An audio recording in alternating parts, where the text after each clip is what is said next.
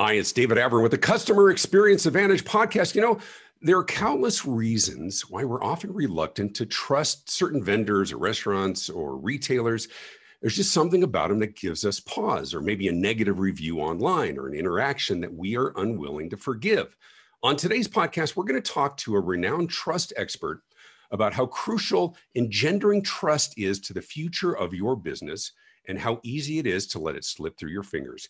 It's the Customer Experience Advantage podcast, back in 20 seconds. You're listening to the Customer Experience Advantage podcast with David Avern, featuring candid conversations with some of the most influential leaders in business today. Sit back and listen in, or feel free to watch the video version online. This is the Customer Experience Advantage podcast, and here's David Avern. Hi, and welcome to the Customer Experience Advantage podcast. You can't watch TV today without somebody criticizing something. You don't know what to trust on TV. You certainly don't know what to trust online. Things that I have in-laws and others who forward, and I'm like, who believes this stuff? But somebody does. I think we're in such a dearth of trust right now, and it affects business, it affects relationships, it affects everything. Today is a great show because we have a world-renowned expert on trust. And yes, that's a thing.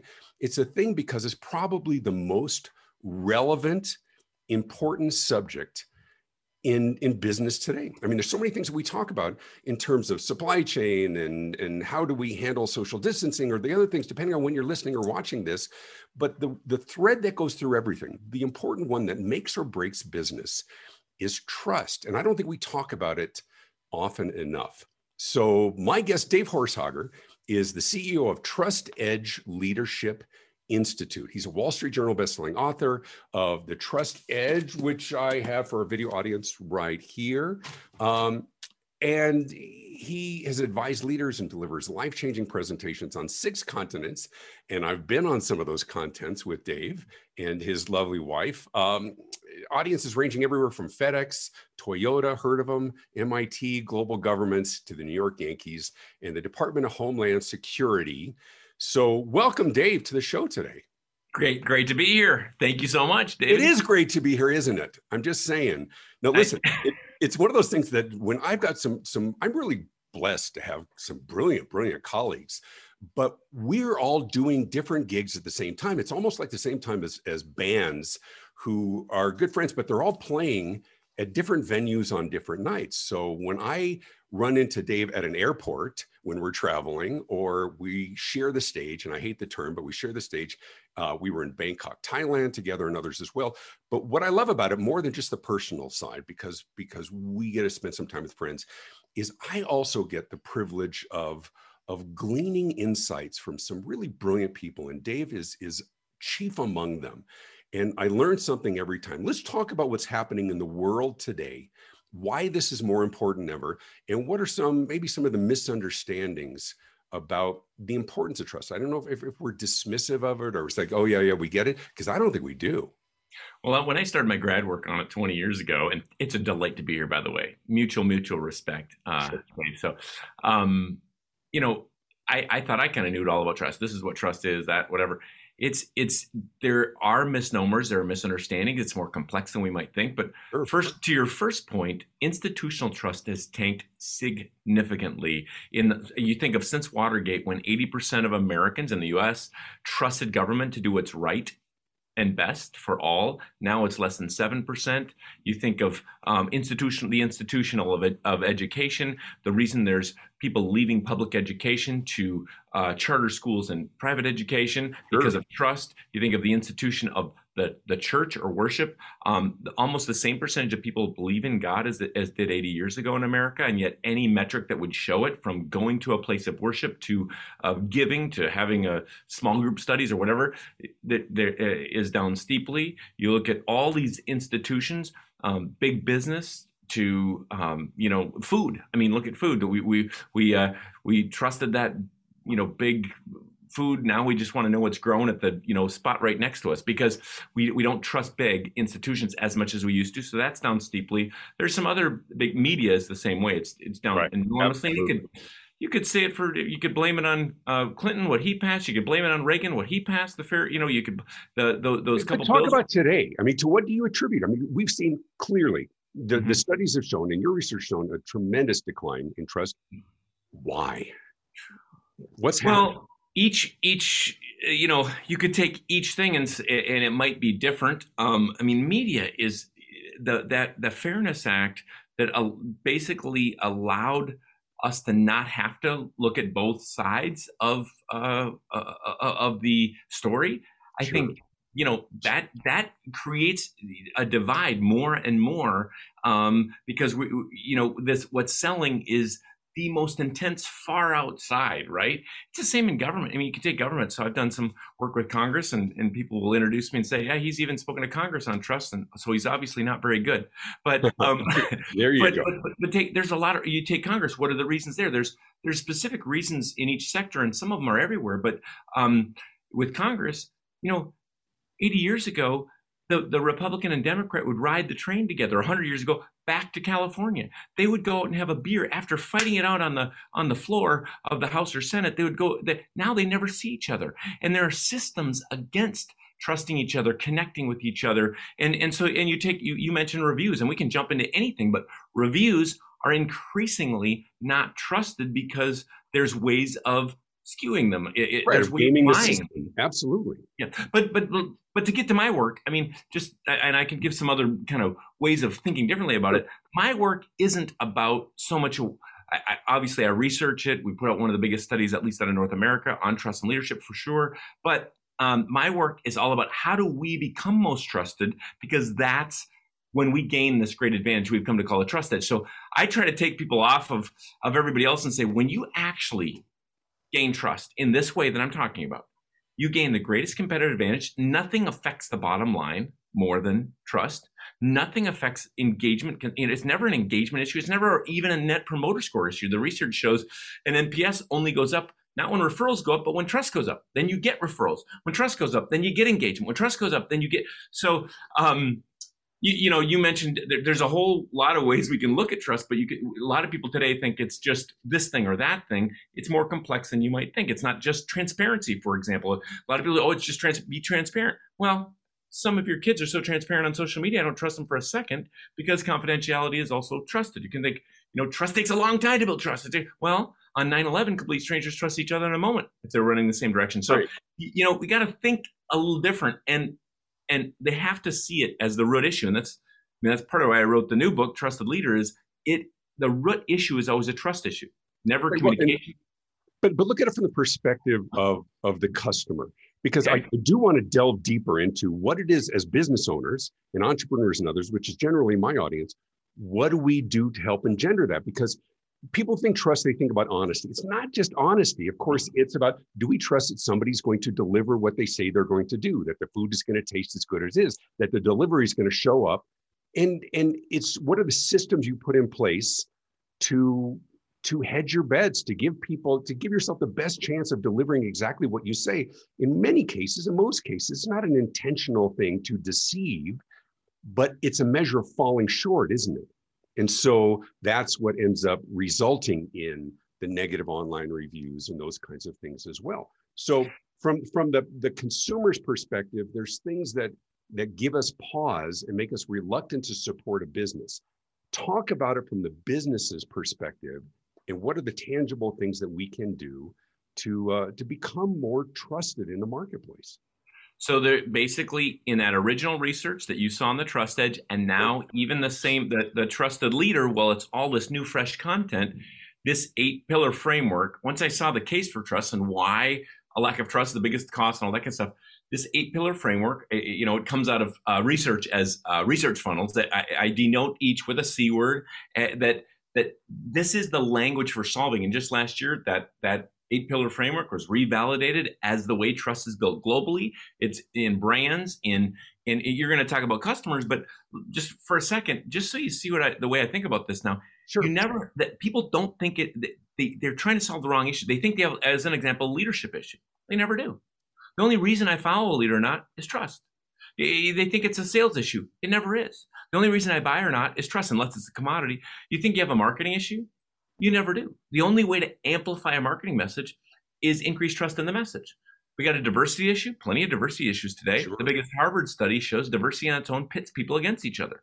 The only way to get the great value of diversity, which is immense, is increase trust with diversity. You can't, you just increase diversity, you didn't help anything. So you have to deal with trust. So to go to the language, and I know this can be, I can talk about this for 5 days straight, but I do want to give you the language for what you solve against, because I believe you can solve every marketing, leadership, organizational issue against these 8. Doesn't mean it's easy. Doesn't mean I know how to do it all. It just means if you get this language, you can actually solve the real issue. So sure, go ahead. So when you talk about it from a perspective of the business, how do I want to be more trusted? These 8 were the basically, I call them pillars today, but these are the pillars of trust. So number 1, clarity. People trust the clear and they mistrust or distrust the ambiguous or the overly complex. Is that message complex? Is it ambiguous? You're losing trust if it is. Number 2 is compassion. We trust those that care beyond themselves. This is why for the most people, mom is the most trusted person in the world to them, because she cares sacrificially in many cases. There's crazies on day 10. Number 3 is character. You said honesty. It fits under character. It's important, but it's not everything, because number 4 is competency. I might trust you to take my kids to the ball game, Mr. Avron, but I may not trust you to give me a root canal because of competency, right? So you have to have character and competence. The next one is commitment. We trust those that stay committed in the face of adversity. A lot of people aren't trusting their leaders because they don't feel like they're committed to them. They, you think of anybody in history, Martin Luther King, Mandela, Jesus, Gandhi, Joan of Arc, and they were trusted because they were committed to something beyond themselves, often maybe to death even. So next pillar is connection, and that's this willingness to connect and collaborate with others. And if I don't have this, each of these pillars has a silo, counter forces. So in a company, siloing would be a counter force. You're not willing to connect, but in marketing, if you're not connecting with the audience, you on stage, if you're not connecting with the audience, you might be high character, you might be compassionate, doesn't matter. You're not connecting with them. So next pillar is contribution. The number 1 word that came out of that research funnel was results. We trust results. You got to get results. You can't just have compassion and character. You got to contribute results. And the final one is consistency. So I whipped through them fast, but consistency matters, especially where we talk about customer excellence and customer experience, because whatever you do consistently is what you're trusted for. If you're late all the time, I will in fact trust you to be late. Or even sporadically. Exactly. They don't know what to expect from you. Yeah. From a service perspective, that's important. Go ahead. Absolutely. So service, if it was good here, but it wasn't there. The web interface is great, but the in-person experience isn't. I mean, this is a big problem when you're talking about customer experience. We can come back to it, but if everybody wrote those down, hopefully not while you're driving, but those 8, when you get those 8, you have a language to solve your customer experience, your marketing, your leadership issues. It comes under those 8, and we use it globally. And you can think, I need to increase the marketing message. Okay, was it clear? Did I connect with them with this? Was it mesh? Well, I got a leadership issue. I got a sales issue. Okay, was I clear? Not about how cool I am, but the outcomes for them, the benefits for them. And people will say to me, I got a, like I said, engagement issue. You don't. It's one of these. I got a communication issue. You never do. You never have a communication issue. Communication is happening all the time. Clear communication is trusted, unclear isn't. Compassionate is, hateful isn't. If you run through these, you actually solve the real issue. That's why I'm passionate about it, because you can solve then the sales issue, the attrition issue, the retention issue, or, of course, it even changed me. But that gives us a little context for then we can go into anything and look at it and try to solve against it. Sure. We're talking to Dave Harshauger. Information, if you want to look him up, at trustedge.com. More information about the books and, of course, the pillars as well. So as we go through the pillars, what came to my mind was, and you never want this. You never want sort of the duh factor or whatever else. It's absolutely crucial. But what you and I both know is that organizations pay lip service to this. I've seen you present. I've seen people take copious notes, nodding the whole time, and they go back and say, yeah, we got this down. No, you don't. Just because you recognize the importance, it doesn't mean that you are manifesting it in a way that's tangible, that's consistent. What is the missing piece between the cognizance and the behavior that represents it? Well, there are specific takeaways you can apply each of these with, but you just reminded me of something. And we've been on some of these big stages together. I think the last one, there was over 10,000 in the audience that we were both keynoting. But I was thinking of one of the biggest companies, in the Fortune 10, I won't name the company. I'm, dealing with the top leadership. I'm in front of them. Afterwards, the C something got right up after me and said, I believe that we are committed to this trust stuff. We are committed to this. We believe in this, da, da, da, da. He made a commitment on stage he did not follow through from. In the next year in the Enterprise Trust Index, what did trust do? Fall. So right. And in doing so, he violated at least one of the major pillars. Right away. So right? It would have been better if he never had me and never said anything, than to say that he believes in it and is committed to it, not.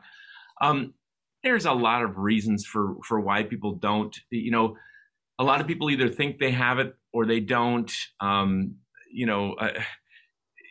There's a lot of people that they get busy in the quick, the immense problems they have. There's a lot of people that think you either have trust. You either have trust or you don't, and you just can't actively build it or do something different. Right. So. Listen, but let me tell you one of the things that I see a lot, and this I think is one of the biggest management challenges for those in business, is that we can be, as leaders, we can be absolutely committed to these pillars, and not as an ethereal thing, but as really tangible things. The challenge is to get each and every one of our people to not only buy in, but to behave in a way that is consistent on a consistent basis. And that's difficult. If you're geographically dispersed as an organization, if you have frontline workers who may be very young, yep. And then of course, we know that as consumers, whether it's B2B or B2C, every one of those interactions and transactions has an opportunity for you to step up or fall short. So this is a hard question, but as leaders, and we know the bigger we get, the more frustrating and the more difficult it is to get compliance among our team. What do you advise in the consulting work that you do and deep research? How do we apply it in a consistent way? Well, we even for any leadership development to work, we know there are 7 components to it, and many people miss on this. There's a great article in 2016, Why Leadership Development Fails and What to Do About It. And they got it right, I believe, on part of that. There's some more things, but you have to have whatever change you're trying to make, it has to be tied strategically. There has to be all these things. Leaders got to believe in it. They got to create buy-in, all these things. But one of the pieces of it is you have to tie it to something consistent. Many people, the reason they have flavor of the month programs is they don't have a consistent approach. It's like your huddle approach. That's why it works so well, because it's consistent. It's little, quick, doable every week or every day. That's why that works. You don't have to change the world. You have to change today with something. And so when we go in and work with organizations, I'm going to give you an example out your way. There was 14 mental health clinics, and the CEO saw me speak at something and said, this is what we need here. They're trying to gain the Malcolm Baldrige Award. And they said this is part of what made it happen. Now, this is 2014. They're still doing work with us. Sure. But everybody I talked to there said, we don't even believe you'll be around. We do flavor of the month stuff, blah, blah, blah. He actually made a real commitment. They trained everybody in the organization in pods after I came in, certified, trained, did all these things. But anyway, I don't have to talk about all that I did, but basically we created a consistent approach. And if you're going to do anything new, I would, as leaders, think, okay, this is great. I love this, whatever it is. How are we going to do it consistently? Before you buy, think, because there's a lot of good things. I might think trust is the most important thing. I'm due from the research and everything, but there is a lot of good things that would affirm, leadership, customer service, whatever. The problem is if you don't do any of it, the greatest thing in the world, if you don't figure out a way to do it consistently, it doesn't matter. The only way to build a reputation is consistency. The only way to build a brand is consistency. So figuring out consistency. The other thing I would push people to do when they want change, like you said, leaders need to think of not just changing the organization, but changing the individual. So if I bring in a training program or equip a customer service or whatever it is, if I'm not helping the individual, you're not going to get the buy-in. But if you can help the individual and the organization, I love it. We've had people say, this tripled my sales, this trust stuff. We've also had people say it saved my marriage. I don't care. Right. Both, when you can touch people personally and organizationally, and I know organizations don't change. Right. Only individuals change, but when one does, then a team, an organization, even a country can change. So those would be two quicks. But what do they need to do on the front end? Let me ask you this. There has to be a cognizance of the need to, and this, you understand that this podcast, once again, we're talking to Dave Horsager, isn't about change, it's about trust, but the two are I get the words right, they're linked. Yep. But there has to be a cognizance of where the deficiencies are, because the biggest challenge that we're seeing today in organizations, which leads into some of my content as well, is the reality is we have a third party in this that has a tremendous impact on our business. And that is those who report on their experience with us. And there's not only sort of this feel like that there's a right, but there's a responsibility, but a right and a responsibility that we're going to tell people, what if it was good or bad. And so what we manifest in our business impacts that. So how do we diagnose what needs to be enhanced? Well, this is why we created diagnostics. So we have 6 ways we measure trust in organizations. And so I would say measure it. And, first of all, you've got to build a case of whatever you're doing and show the impact of it. If we don't increase trust here, we're going to lose attrition. If we don't increase trust here, we're going to gain attrition, lose retention. If we don't do this, we're going to, there's cost in time or money or whatever. Sure. But I'm first showing that case of trust, period, because some people don't see how it affects the bottom line and performance. And that's what we try to do, is drive performance on trust, right? But this is the exact reason why we built these measurement tools. Everything from an enterprise trust index built on 30 years of Accenture data and my grad work to show gaps and the impact. And we've had companies say they saw one gap and it saved them millions of dollars. But that in massive companies use that, all the way down to a self-assessment that, as you know, self-assessments aren't validated because people lie about themselves, but it can give them a hint of, oh, I think I could do a little better here, right? So what happens in the right assessment tool is they get a wake-up call. So we have trusted teams. We have the trusted teams assessment. We also have the trusted customer assessment.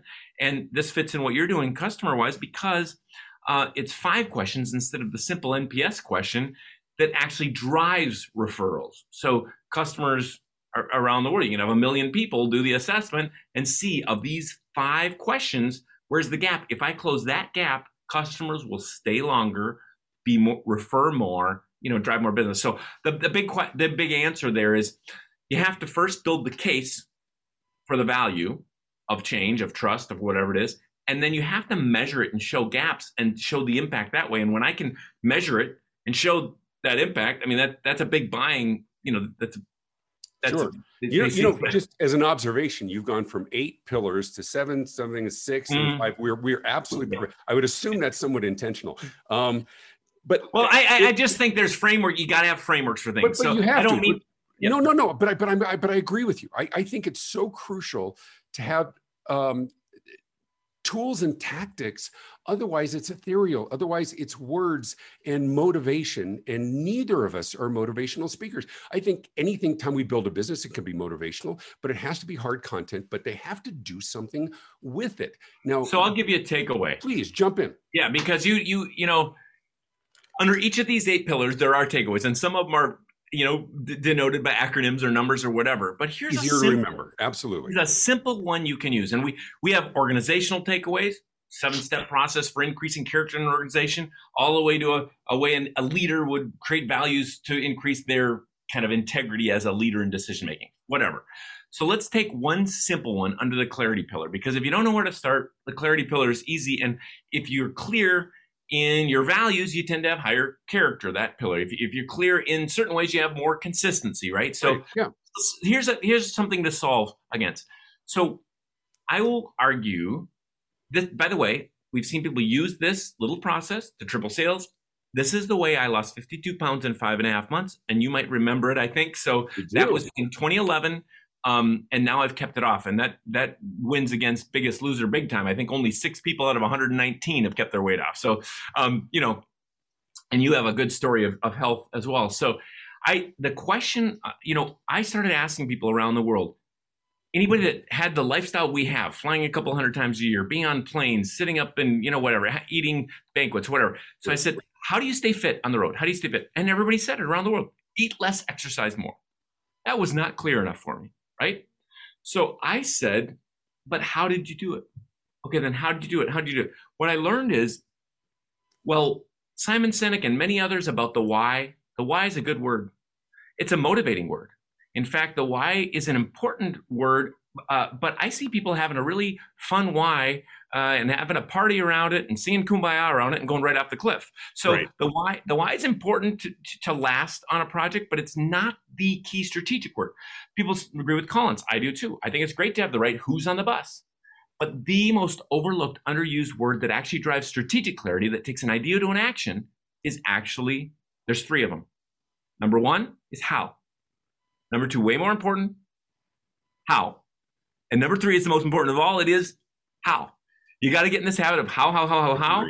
And that how is, we don't stop asking how until we can apply it today or tomorrow. So in an organization, I might say, I remember this once with a CEO, second biggest healthcare organization in North America. They're losing HCAP funding. They're losing patients. I said, what do you really want to change here? We've done a whole day on trust and everything. We need a better culture. We're dying. Okay, great. How are you going to start to do that? I think we'll start where you talked about clarity. We're going to be more clear. I said, great. How are you going to do that? How are you going to do it? Yeah. We're going to communicate more. How are you going to do that? You don't trust them. We're going to hold each other accountable. How are you going to do that? Until they get to something they're going to do today or tomorrow, it doesn't matter. And that's the same with my weight loss. Until I'm going to how, until I'm going to do something today or tomorrow. That's when change starts to happen. That's when experience gets better. That's when consistency. But here's what we're also seeing. And I agree 3,000%, because we're in the business of helping organizations with things that they're not necessarily good at. That's why you bring in an external person for a speaker or consultant or something else. But the how is so important, because otherwise paralysis ensues, right? Because how gives a great hope. Idea. I don't even know how to start. And what's the easiest answer? Not doing it. The easiest answer is doing what we've done, or just put our head down and focus on business, because there's no shortage of things to do. And so even for those who seek it out, don't wait for people to spoon feed you. Listen, there's a lot of people who are listening, solopreneurs and others as well. They can't necessarily contract your firm to do the kind of work, but they can buy the book. And what I love about the pillars, what I love about the 7 steps, and the reason why those are so powerful in books and media, is because it tells you how to go through the process. Not about the process, it's about moving forward in the product at the end. But so many people, most in business, in life, in relationships, don't, because of exactly what you said. They just don't know how to do it or how to start. But the how, the thing about the how is, the how actually gives hope. Yeah. So when they you see have a roadmap, they see a roadmap. Right, because and you got to do stuff you will do. Someone said, as an example, if someone said I can never eat ice cream again when I'm losing weight, I'm not going to do it. Right now, I did it for 6 months, but I'm not going to. If I can never have it again, I'm not going to do it. On the other hand, for me, not drinking a calorie I'm not against. That's never, even in college, I was never drawn to alcoholic people. Like I'll have a glass of wine once in a while, but it wasn't a big deal. So when this doctor said to me, here's one way that might be a final how, most men in America, if they wouldn't drink their calories, they'd lose 30 to 50 pounds in a year. But I'm going to try that for 6 months, for the time that I lost. And the point about that is I can look at any calories in that. Nope, I can drink it, right? And now I brought back a few, but I am aware of every calorie that I drink these days. But we also have the resource, don't we, to look online. I'm not talking about the dubious resources, research, but there's some legitimate resources. Like I lost 25 pounds on keto. My face got smaller, my hair got bigger, and but it's not hard to learn about what is keto friendly and what isn't, whether or not that's for you or not, or somebody else, it doesn't matter. It worked great for me, but I didn't know how, or I had some. Did you keep at it? Misinterpret. I did for a time, but I understand also, listen, we'll get off track here, that I know it's not particularly healthy. It's certainly effective. And that's what I need. I needed to be effective. And then I brought back in fruits and vegetables, but processed sugar is a horrible thing. And so I've been much better. It doesn't mean that I can't have live a life, but I'm about to do some international travel. And so I'm doing it again. Because finally getting back on stage and everything else, but it's all part of that, isn't it? I mean, we can talk about trust, but how do you do it? You do it because there's steps to do it. You have to become cognizant of how this can negatively impact your business. Listen, we said for a generation. Everybody grew up in business, understanding what we used to call guest relations philosophy, right? And it was something like this: the average person with a good experience tells 2 or 3 people, but someone with a bad experience will tell 10. None of that's true. Today we tell thousands. Yeah. So the work that you do in trust is amplified. As important as it was when you were doing your graduate research, it has grown in importance 100-fold, because the ramifications of underperformance today make or break businesses. And to that point, just so everybody knows, the number one question everybody's asking about them, about their business, solopreneur, entrepreneur, doesn't matter, is not, do I like you? They get friends I like a lot. When watching the game with them, I wouldn't go into business with them in a million years because I don't trust them. Right. Everybody's asking, can I trust you? And that's where we have a huge opportunity today coming out of this crisis. That the fastest opportunity to build trust is not in first interaction like people think. That's important, especially where customer service is concerned, or customer experience, excuse me. That's critical. However, your fastest opportunity is in crisis. So you got customers mad at you. You have an incredible opportunity. You got people ticked off. You got people feeling like there's a crisis. You got this. Oh my goodness.